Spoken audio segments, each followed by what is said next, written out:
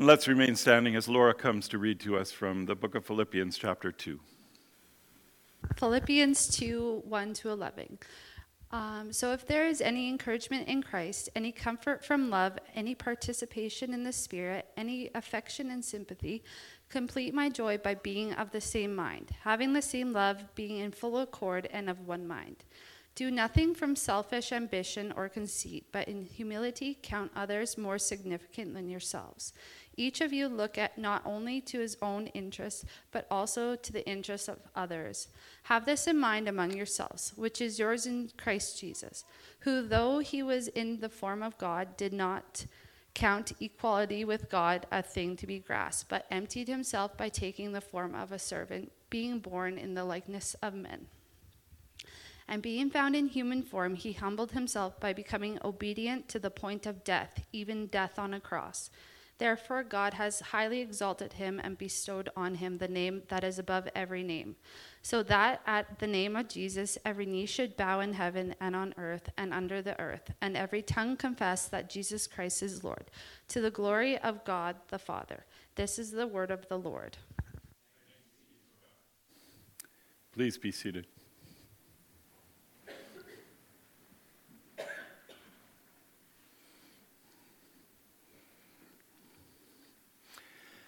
So Christmas is such a part of our culture. It's something that most of us who have grown up in Canada have grown up with. And when we think about Christmas, then there are certain things that just almost automatically come to mind. Angels, shepherds, wise men, donkeys, sheep, other friendly beasts. This is the Christmas that we know and love. And there's nothing at all wrong with that. Uncrying babies, I question that, but uncrying babies in idyllic mangers, round young virgins, and I know I'm mispronouncing that, kids often do, and elderly doting fathers. In the classic video, A Charlie Brown Christmas, this is all highlighted to some extent when you come to that point in the show where Charlie literally just throws up his hands and screams, "Isn't there anyone who knows what Christmas is all about?" And then his friend Linus walks over quietly and says, "Sure, Charlie Brown, I can tell you what Christmas is all about." And he follows that by quoting Luke chapter 2, verses 8-14, the story of the angels who appeared in the fields outside of Bethlehem to proclaim the birth of Jesus to the shepherds who were there abiding with their sheep. And he reads through the whole thing. It's a precious little moment in a classic cartoon. And then he says, "That's what Christmas is all about, Charlie Brown." And it encapsulates much of what we typically think about when we think about Christmas, to say nothing of all of the other things, family get-togethers, turkey dinners, trees, presents, and wassail.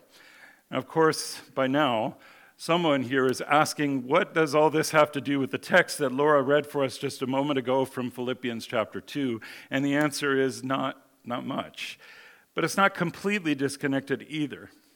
See, where Luke chapter 2 and the other more familiar Christmas readings are addressing the what happened on that night long ago in Bethlehem, Philippians chapter 2 is getting to the theological heart of why all of that needed to happen. So after the exhortations of the first several verses, which end in verse 5, have this mind among yourselves, which is yours in Christ Jesus, then Paul goes on to say, who though he was in the form of God, did not count equality with God a thing to be grasped, but emptied himself by taking the form of a servant, being born in the likeness of men. And that's the why of Christmas.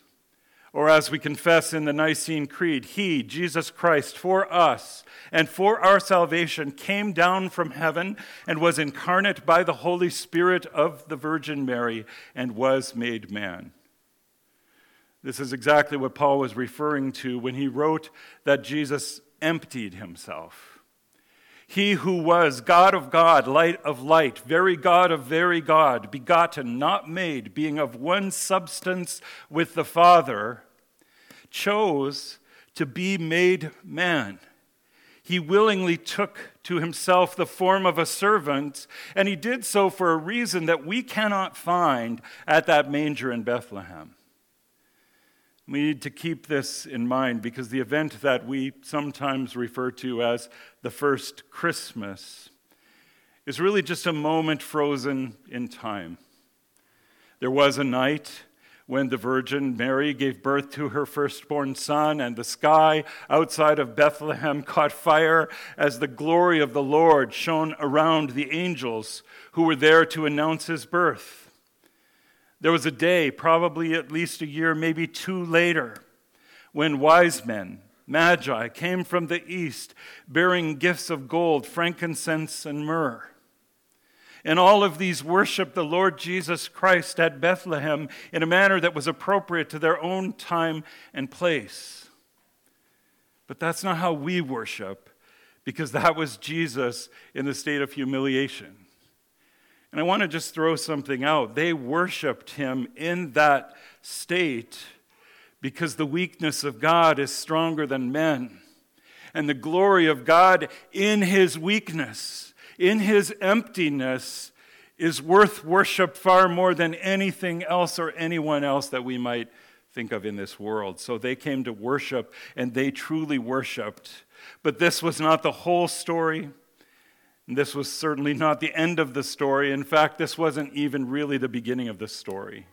The incarnation, which is just this fancy word that means a taking on of human flesh.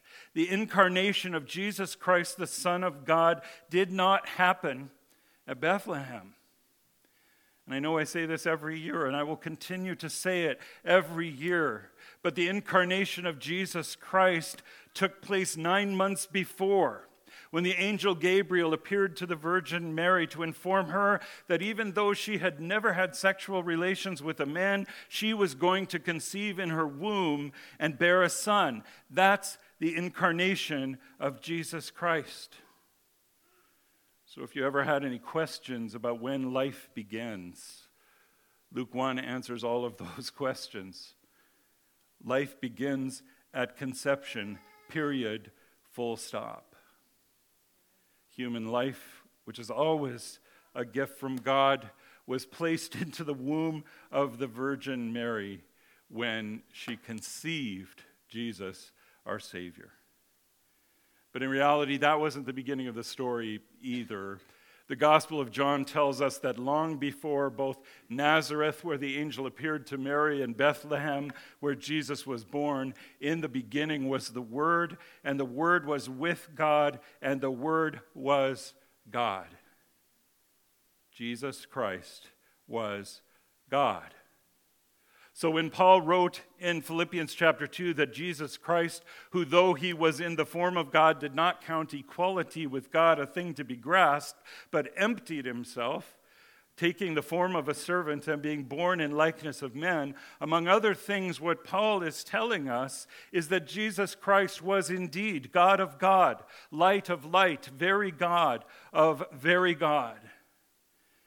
There are so many scripture texts that speak to this reality, but remarkably, maybe, one of those is Joshua chapter 5. And since technically we're in a series on Joshua, I thought we'd go there. So just after the text that we considered together last Lord's Day, we read, when Joshua was by Jericho, he lifted up his eyes and looked, and behold, a man was standing before him with his drawn sword in his hand. And Joshua went to him and said to him, "Are you for us or for our adversaries?" So evidently Joshua has gone out onto the plains of Jericho to survey the city that they're about to conquer. And as he's doing his little scouting mission, he finds this man who's standing there with a drawn sword in his hand. And Joshua walks right up to him and he says, "Do I have to fight you? Are you with us or are you with our enemies?" But look at the reply in Joshua chapter 5, verse 14. And he said, "No, I'm not with you or against you, but I am the commander of the army of the Lord. Now I have come." As I said, it's like I'm not on your side, nor am I your adversary. Instead, if you understand what's really going on here, you are on my side. I am the commander of the army of the Lord, not you." And what follows is instructive. Joshua fell on his face.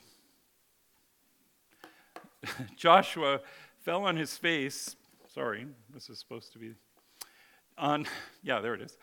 And Joshua fell on his face to the earth, and he worshiped, and he said to him, "What does my Lord say to his servant?"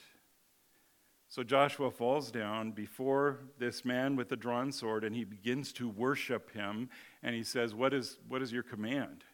And at this point, if you know anything at all about angels in Scripture, then you know that a mere angel, mighty as angels are, would have said something to the effect of, "You must not do that.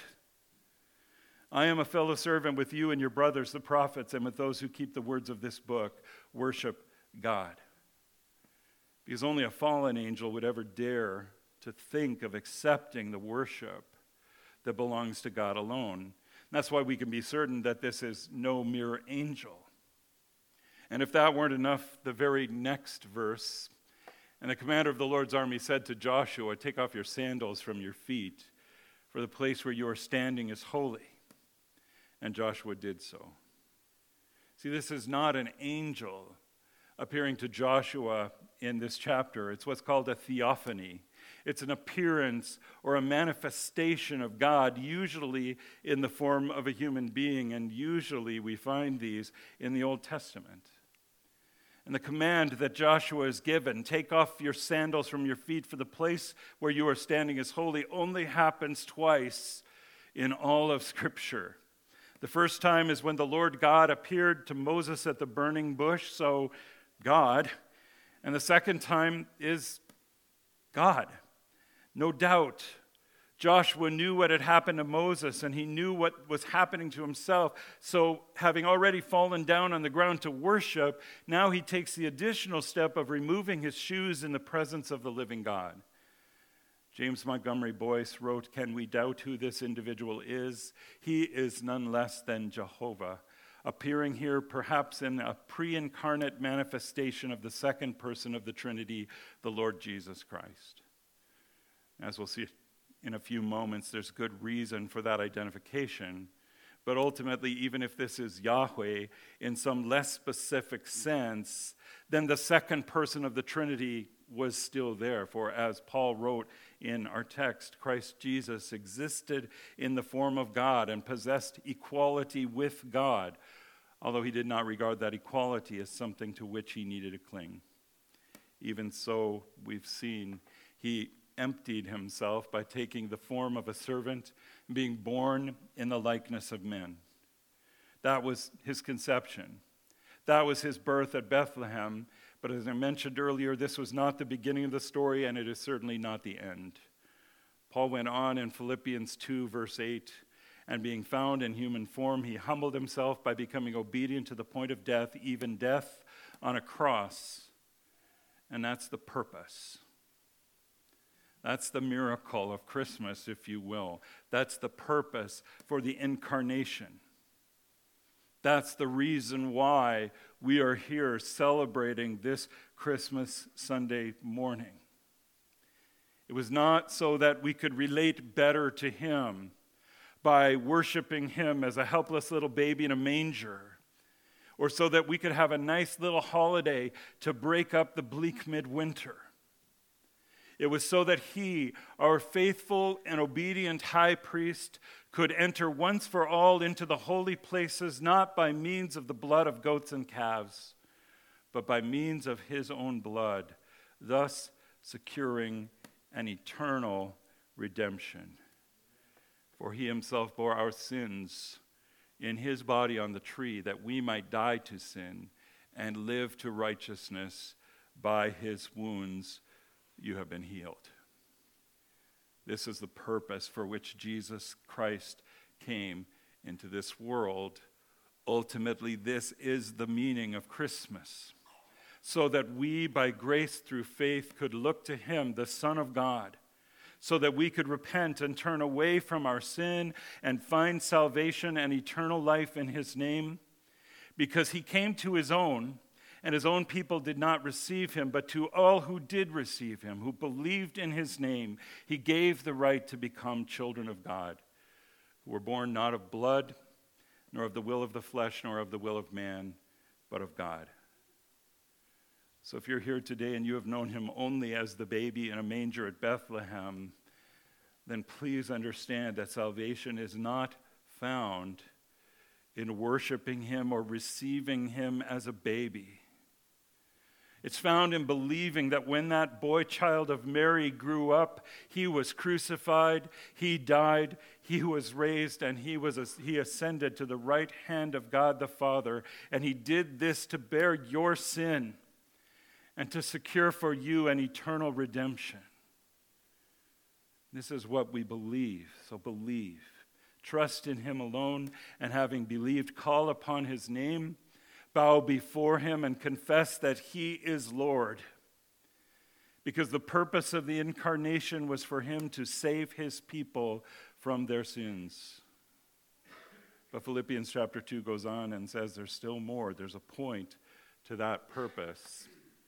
Verses 8 through 11, and being found in human form, he humbled himself by becoming obedient to the point of death, even death on a cross.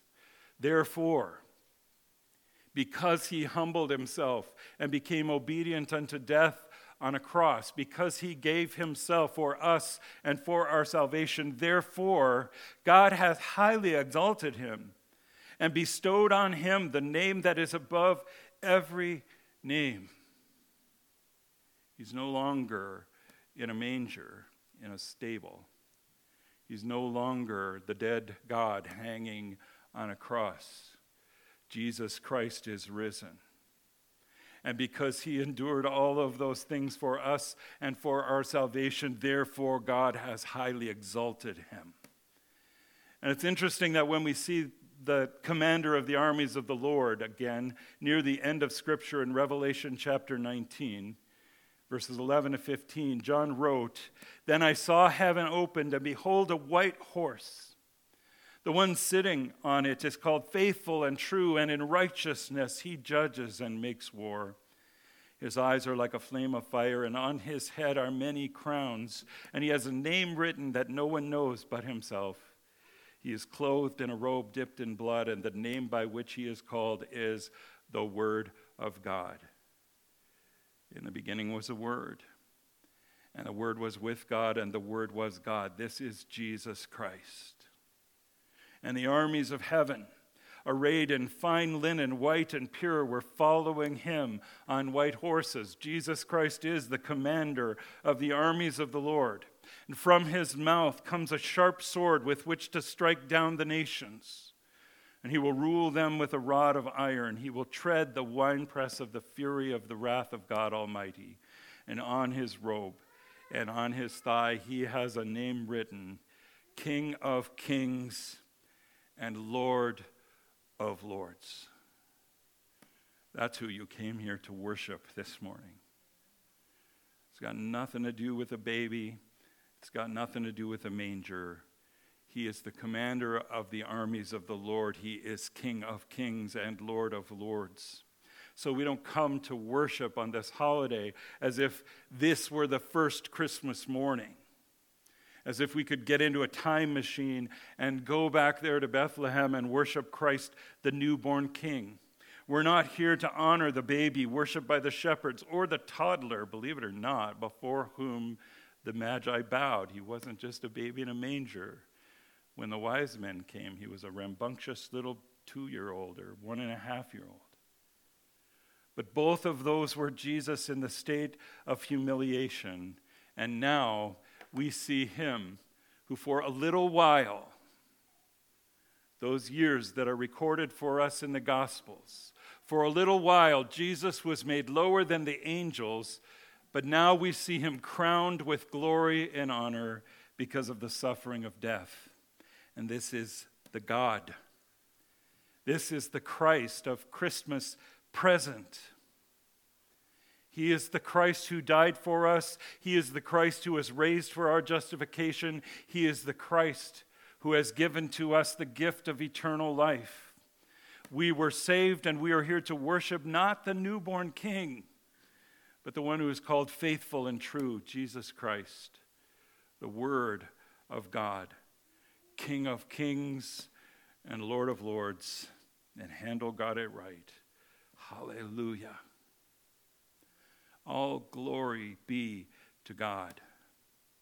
As we read in Philippians chapter 2, therefore God has highly exalted him and bestowed on him the name that is above every name, so that at the name of Jesus every knee should bow, in heaven and on earth and under the earth, and every tongue confess that Jesus Christ is Lord, to the glory of God the Father. All glory be to God. Then come and worship. Come and worship. Worship Christ, the King of kings. Let's stand then and sing together as we worship him. Joy to the world, the Lord has come.